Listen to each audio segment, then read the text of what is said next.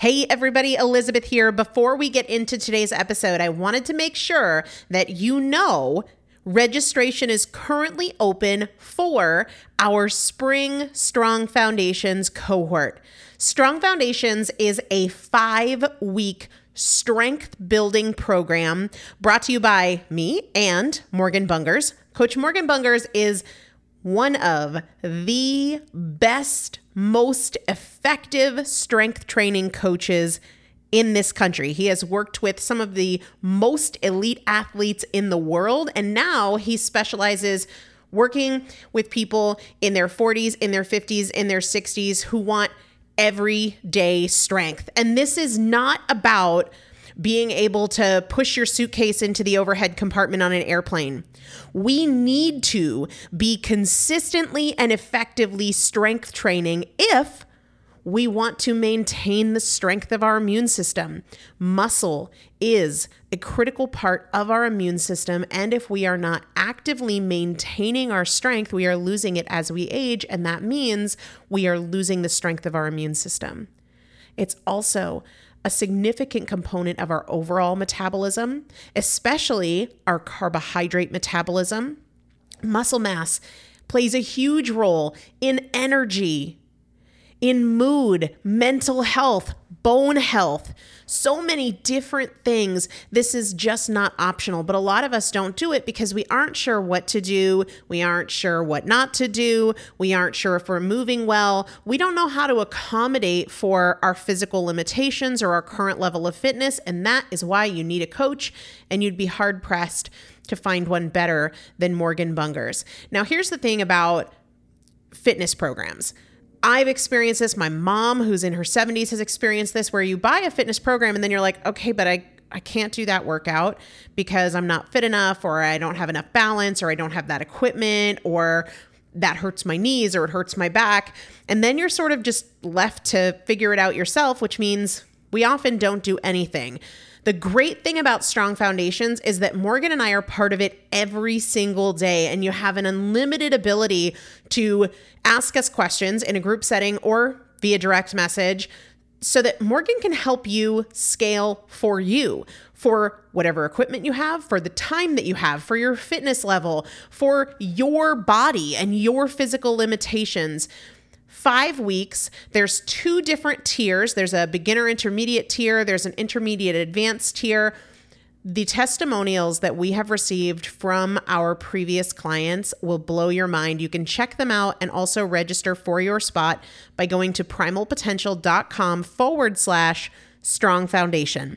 primalpotential.com/strong foundation. If you are an alum, if you have been through Strong Foundations before, I've already emailed you a renewal link with a special renewal rate, so please use that. If you don't see that email, let me know. For the rest of you, primalpotential.com/strong foundation. We start on May 13th, so grab your spot now. You will have these workouts for life. 4 workouts a week for 5 weeks, 2 different tiers. So you've got 40 workouts total. Plus, there is a 5-part series on your pelvic floor.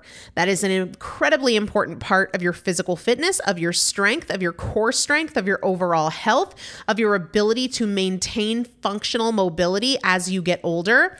We want you to be a part of this. You will not regret joining the Strong Foundations cohort. It is an incredible community.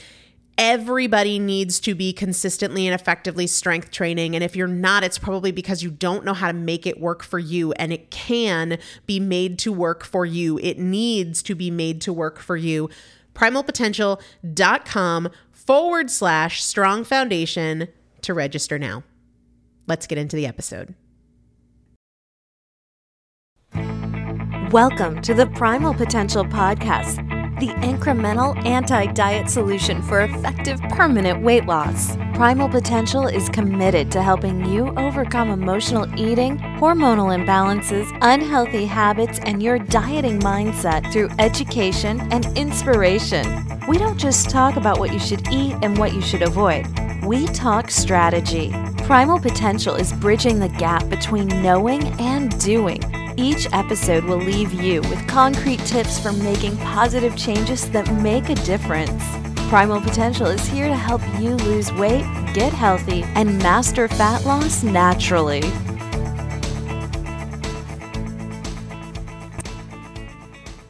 Hey, friends, and welcome back to the Primal Potential podcast. We are going to get right to our topic today. Today's topic is dairy. Animal products like yogurt and cheese and things like that, milk. It's one I have been emailed about so often, and dairy is one of the divides between paleo and primal. And there are exceptions to every rule, and you'll find people in both camps, the primal camp and the paleo camp, with different perspectives. But as a very general rule of thumb, in my opinion, paleo and the paleo community tends to be more vehemently anti-dairy, like no dairy, no way, while primal tends to see a place for certain types of dairy on occasion for people who can tolerate it. And like I said, there are people in the paleo community who feel like dairy can be enjoyed in certain situations for certain people, but by and large, as a generalization, paleo tends to be anti-dairy, while primal is a little bit more accepting of certain types of dairy. And my own standpoint is that there is no right or wrong answer as a whole. It's a very individual situation, and there are unhealthy ways to consume dairy, and there are some healthier ways to consume dairy. There are some benefits that we should understand with dairy, and there are some very major significant risks and real concerns that we need to consider when we're making this choice. And I also want to be very clear that for some people, dairy is a big problem. And I'm not just talking about people who are lactose intolerant. You might be someone who is consuming dairy on a regular basis and not know that it is a real legit problem for you. So you may or may not know, and dairy may or may not be a problem for you. And I want to get into this. You might find that you're able to reach your fat loss goals and your health goals while incorporating certain types of dairy. But that might not be the truth. Okay, that might not be your case. In my case, I used to eat a lot of dairy. I was a huge fan of cheese. You guys know I love ice cream. For a long time, I went without dairy altogether, and that act of eliminating it for a little while showed me that I am extremely intolerant of dairy. Now, I still eat ice cream on occasion, and there are a couple of types of dairy that I can enjoy without a problem. Ice cream is not one of them. I did find after reintroducing it, and I never noticed it before because there were so many other irritants and toxins in my system, but I am very sensitive to certain kinds of dairy. So the best way to know your own tolerance or intolerance of dairy products is to do an elimination test. Remove all dairy, right? So milk, cheese, yogurt, butter for a couple of weeks and pay attention to how you feel. Now, what do I mean how you feel? Your hunger. Are there any noticeable changes in your hunger, the frequency or intensity of your hunger? Your energy level. Is it up? Is it down? Is it unchanged? Are you having more major shifts in your energy throughout the day? What about your cravings? How about your progress to your fat loss goals? Do you accelerate your progress when you remove dairy? How about your mood? Your mood or your immunity? Your skin health, that's a really big one. And of course, your digestion is another huge one. After a couple of weeks, pick one form of dairy, not all dairy altogether, but one form of dairy and add it in, and then continue to monitor. Are there changes, positive or negative? Did it make a difference in your hunger, your mood, your skin health, your digestive health? How do you feel? The best approach every single time is not to believe that a certain food is either a heck yes or a heck no, but realize that you need to evaluate how it impacts you, and recognize too that this might change, right? Because there are hormonal implications that we'll get into with dairy and with most foods. And so as you become healthier and more hormonally balanced, as you lose fat and you bring your hormones into a more state of equilibrium, you might notice that something that was okay before isn't okay, or something that wasn't okay before is now okay. So recognize that your body is always changing and evolving and adapting, and identify how it is for you. Don't just say, well, I know so-and-so who lost 30 pounds when they cut out X, Y, and Z, so that's what I'm going to do. there's no guarantee that that will or won't work for you. So knowing your own body is always, always, always the best approach, and it's always going to be my recommendation. But like I said, there are legitimate risks as well as legitimate rewards for dairy. For me personally, there are certain types of dairy I absolutely avoid with no exceptions whatsoever because I believe that certain things are dangerous to my health. There are other types of dairy that I'll enjoy moderately. Butter is the only dairy product that I enjoy on a daily basis. The rest I approach with caution and boundaries that I have determined work well for me. And even with butter, there are certain standards that I use when choosing butter so that I can avoid different for what for me are health landmines, common ingredients in conventional butter that I avoid. I don't eat conventional butter. But again, what I do doesn't define what you should do. And I want to talk about the arguments for and against dairy, and I want to define some of the general rules of thumb for the good, better, best, and awful dairy choices, and what can be potentially very dangerous versus what are some of the benefits that you might want to proceed in a moderate way. Remember, this is just giving you tools so that you can make a choice for yourself based on how you feel and what works for you. I'll always recommend a real basic elimination test where you go dairy-free for a couple of weeks and you see how you feel, you add it back in slowly and monitor how your body adjusts. One of the arguments for and against dairy, and it's kind of irrelevant, but I'll bring it up anyway, is whether or not our ancestors, like Paleolithic communities, consumed dairy products. And I say it's irrelevant because it's healthy or not, it's good for us or not, it's fat loss friendly or not, regardless of what happened, thousands of years ago. But it's still worth making the point because this is something that's widely debated in the community. And have you ever tried to milk a wild animal? Like, run up to a woolly mammoth and say, "Hang on right here while I milk you." So our ancestors, Paleolithic ages, probably weren't eating much dairy because they were not milking wild animals, obviously. Now, if they killed an animal, they ate all parts of that animal. So they weren't chasing down tigers to milk them. It's safe to say that dairy wasn't a part of their daily evolutionary diet. But when they did kill an animal, they would eat all parts, including probably the mammary glands and all those kinds of things. So it was there, but it certainly wasn't a daily, weekly, monthly thing like it is for us now. And we are also the only mammal that drinks the milk of other mammals. I mean, if you think about it, I'm not trying to be gross. Well, I guess I don't even need to give that disclaimer. It just is what it is. Milk is filtered blood. The purpose of milk, right? Human milk or cow's milk is to accelerate the development of the young, right? It is nutritionally very, very dense with growth factors and hormones and nutrients that are meant to accelerate the growth of young, right? That's what it is. That's what it's for. So milk from humans and milk from animals is full of hormones and growth factors and other things. Just a logical standpoint, that's what it is. So if you think about it, though, from that standpoint, that can create a little bit of a threat, right? This milk produced by cows is intended to accelerate the growth and development of baby cows, and we are introducing it to our system. Growth hormones, growth factors, things like that, immune boosters meant for cows that we are introducing into our bodies as humans. So just from that sort of like logical standpoint of what is milk and what is it intended for, can create a place that makes us think, gee, maybe we should pause and think about whether or not this is something that should be a staple in our diet or not. Milk contains carbohydrate in the form of a milk sugar called lactose. And this is, everybody talks about lactose intolerance and all that. In order to break down lactose, the milk sugar, we need the enzyme lactase. Okay, lactase breaks down lactose so that it can be metabolized. Here's where it gets a little messed up. About 65% of the population, and this is skewed more towards certain ethnicities than others, but about 65% of the overall population is lactose intolerant to some degree because they don't produce any or enough of the enzyme lactase. Here's what's really interesting though.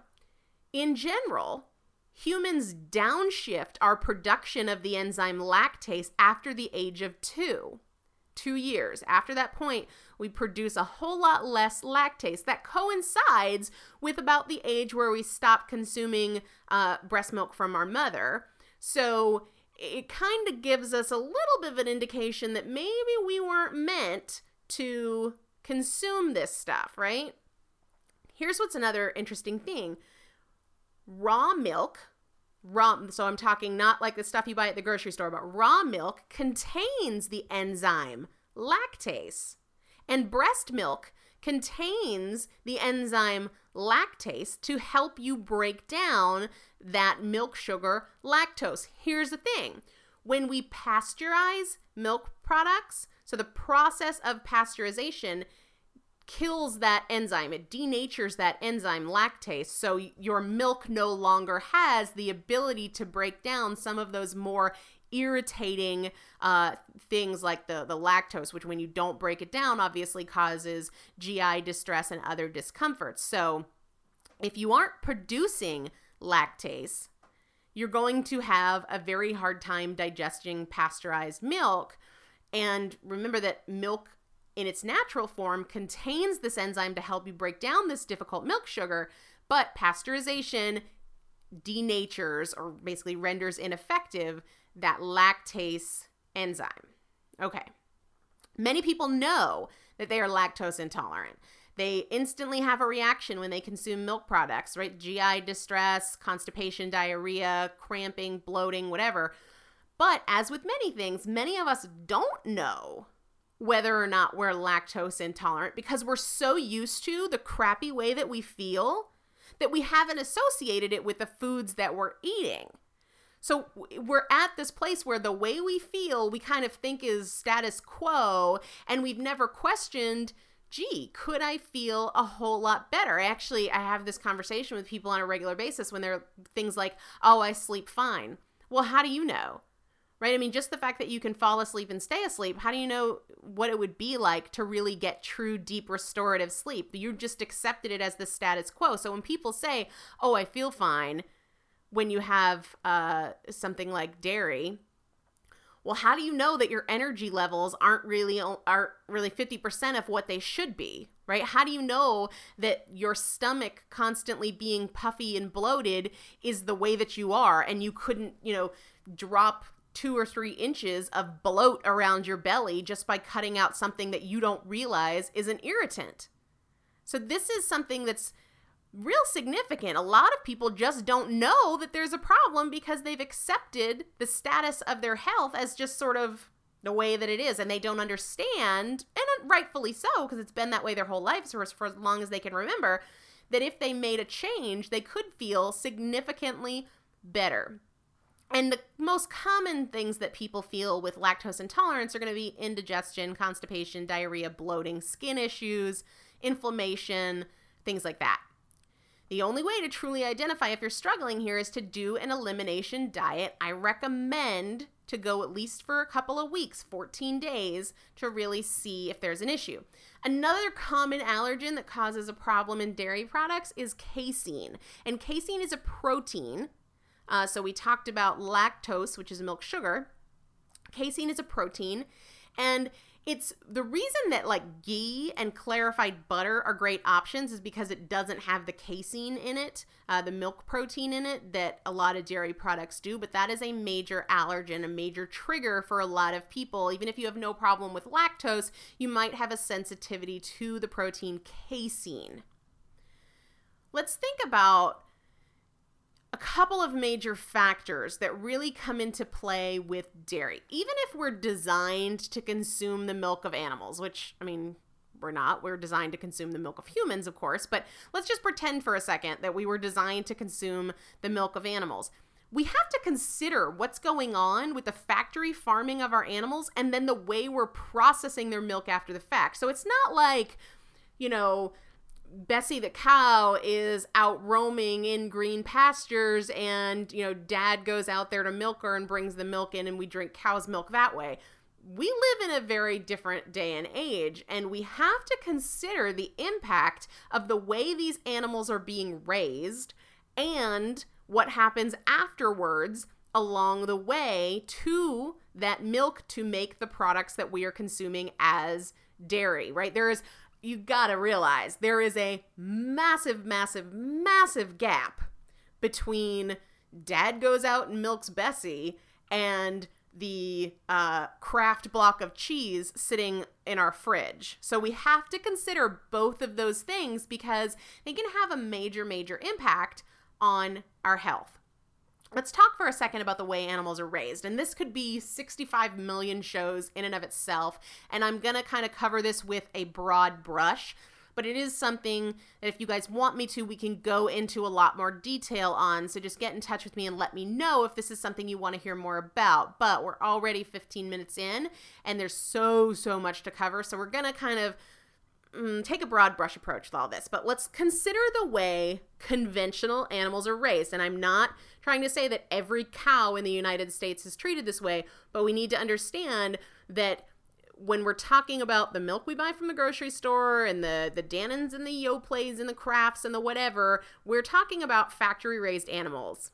They are treated with hormones to accelerate their growth and maturation and to increase their total yield so that the farmers make more money. So in addition to the hormones that naturally occur in their milk that we're introducing, even if we were to drink the milk straight from Bessie, we're talking about major additions to these animals to accelerate their growth and maturation and increase their total supply of milk. Those hormones are passed through their milk and we are introducing them to our system when we consume these conventionally raised and pasteurized products. The other thing we need to consider is Bessie the cow's out there eating grass, right? But these factory farm animals aren't. Animals used to graze on grass. That meant their milk was full of vitamins, minerals, healthy bacteria from the soil, omega-3 fatty acids, because the omega-3s are more abundant in the grasses. But these animals that we're talking about, when we're talking about conventional dairy products, they aren't grazing. They are being fed the cheapest food possible. Grains and corn. And what happens if we as humans were to eat a diet that was like 90% grains and corn? We'd raise our blood sugar. We'd produce more stress hormones. We'd produce more insulin. And this happens in the animal. This feed, this grain and corn feed, is very rich in the pro-inflammatory omega-6 fatty acids, whereas I said the grass is higher in the anti-inflammatory omega-3 fatty acids. But this diet that they're fed, this grain corn diet, is high in omega-6s, and it creates a very unhealthy hormonal environment in the animal. And of course, that is representative in their milk. The diet they are fed is obviously very insulinogenic, right? They're producing a lot of insulin because this diet generates a major blood sugar response. So traditional conventional cow's milk has a pretty high amount of bovine insulin.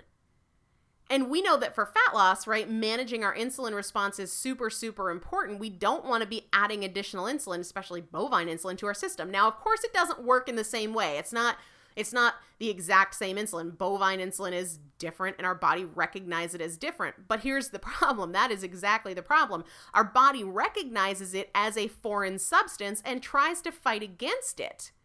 Right? So as soon as it enters into our circulation, it's recognized as foreign and it's flagged by the immune system, attack, and we're creating this autoimmune reaction because of these foreign bodies that we are introducing to our system through the food that we're eating. Another thing, and like I said, we could go into this for 65 episodes, but these conventionally raised animals are raised in very poor conditions where not only they're not well fed and they don't get enough exercise, they're crowded, they're often sick, and they're brutally slaughtered. And this increases the production and secretion of stress hormones, and those absolutely positively make their way into the milk.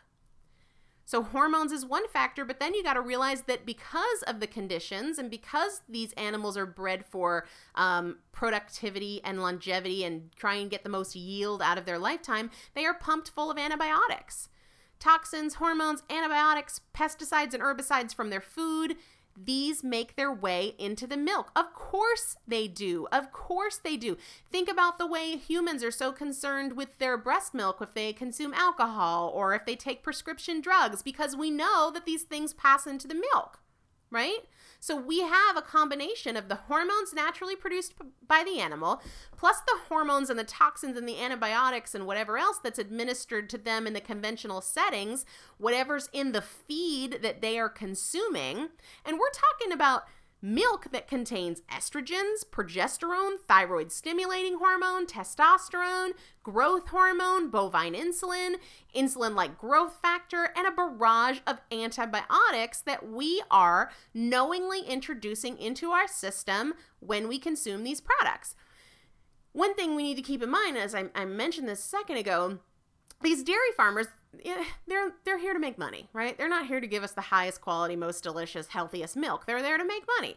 And the more milk that they get from the animal, the more money that they make. So what they'll do, because these female cows, they're only going to produce milk in the later part of their pregnancy and during the suckling period. So these farmers will artificially inseminate the cows 3 months after they've given birth so that they're constantly producing milk throughout the entire duration of their pregnancy and afterwards, and they're pregnant all the time. So they are creating a situation where the milk has an artificially high amount of hormone in it because of the way they are manipulating the natural cycle of the animal.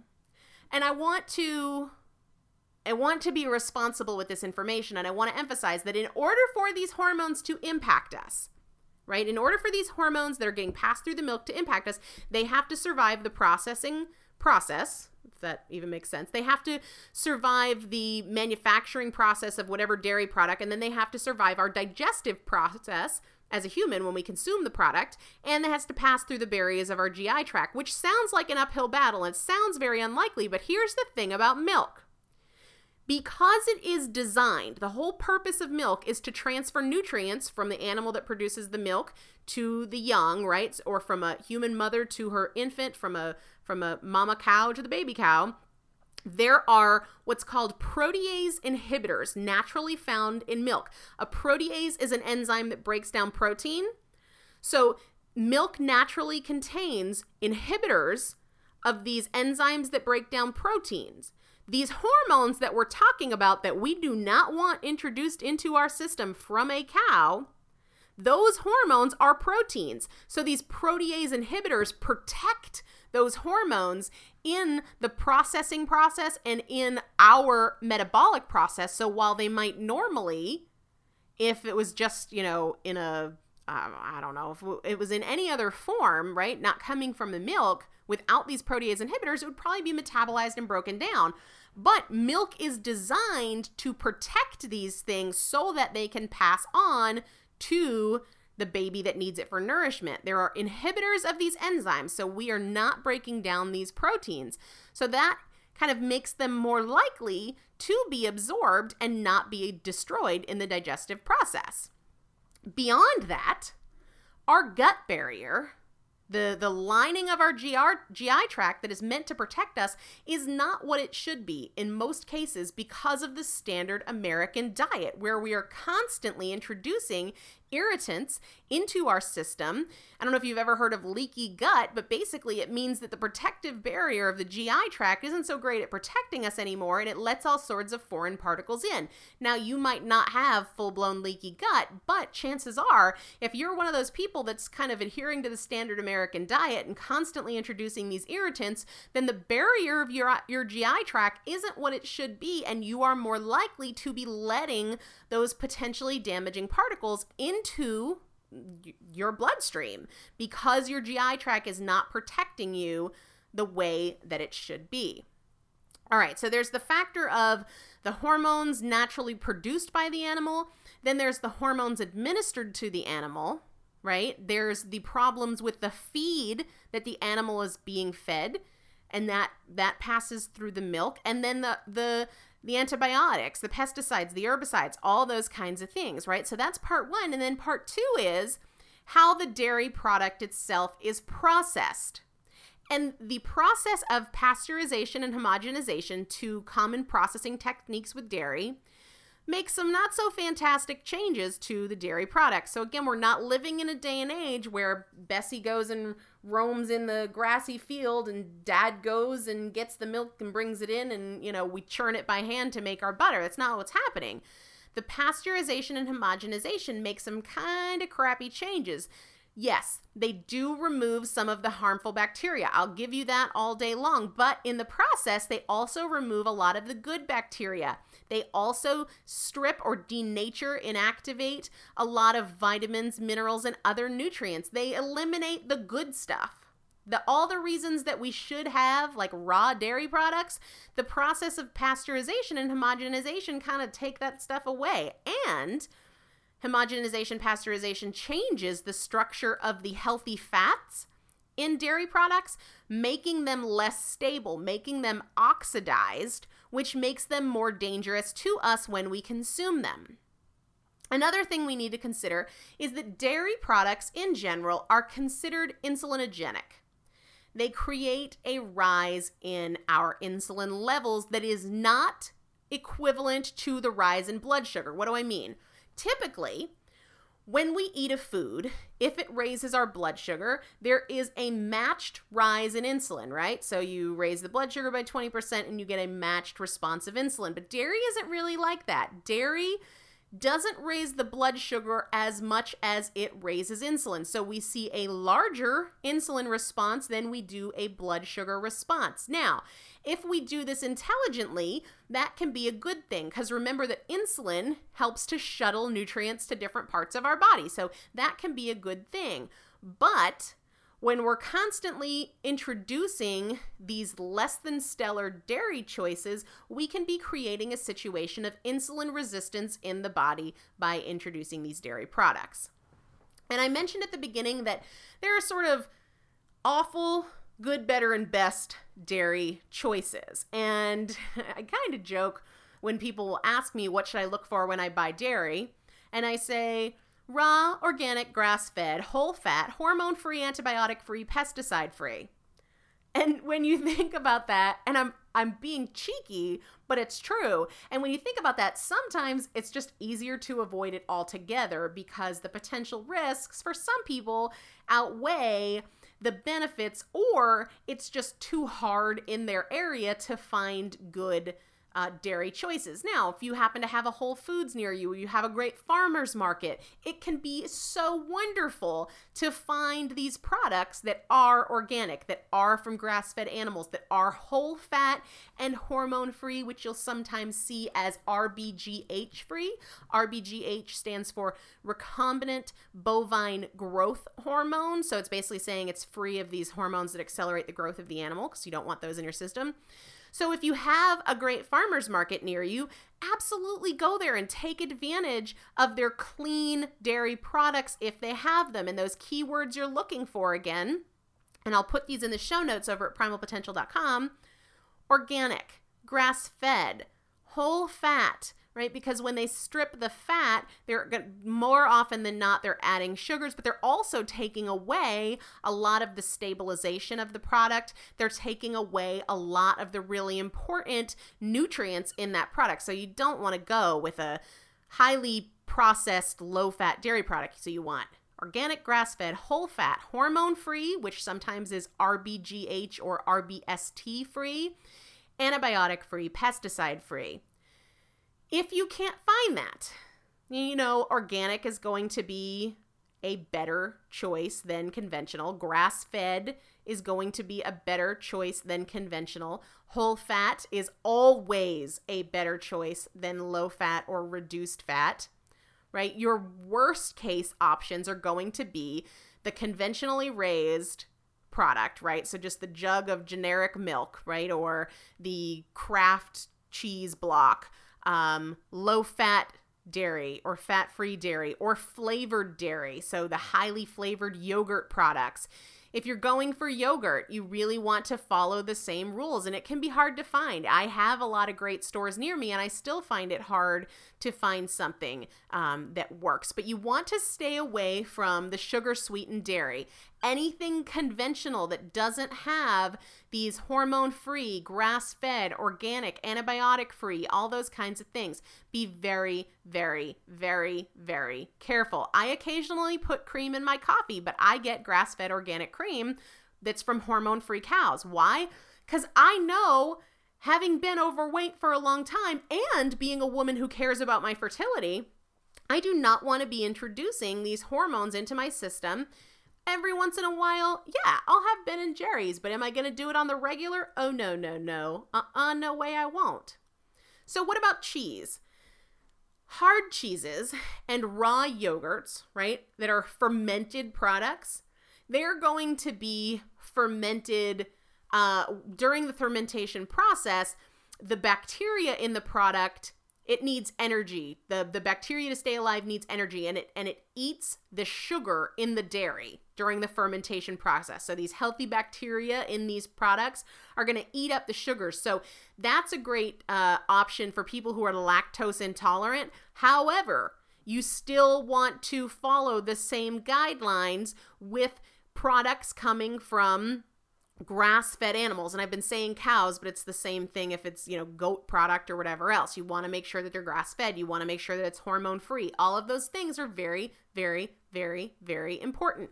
And it's not, I believe in moderation. So am I condemning, I was going to say a Hoodsie cup, but holy moly, am I dating myself? I haven't had a Hoodsie cup since I was like 7 years old. Anybody even know what that is? Little tiny single cup of ice cream that's half vanilla and half chocolate in a little cardboard cup. Totally delicious.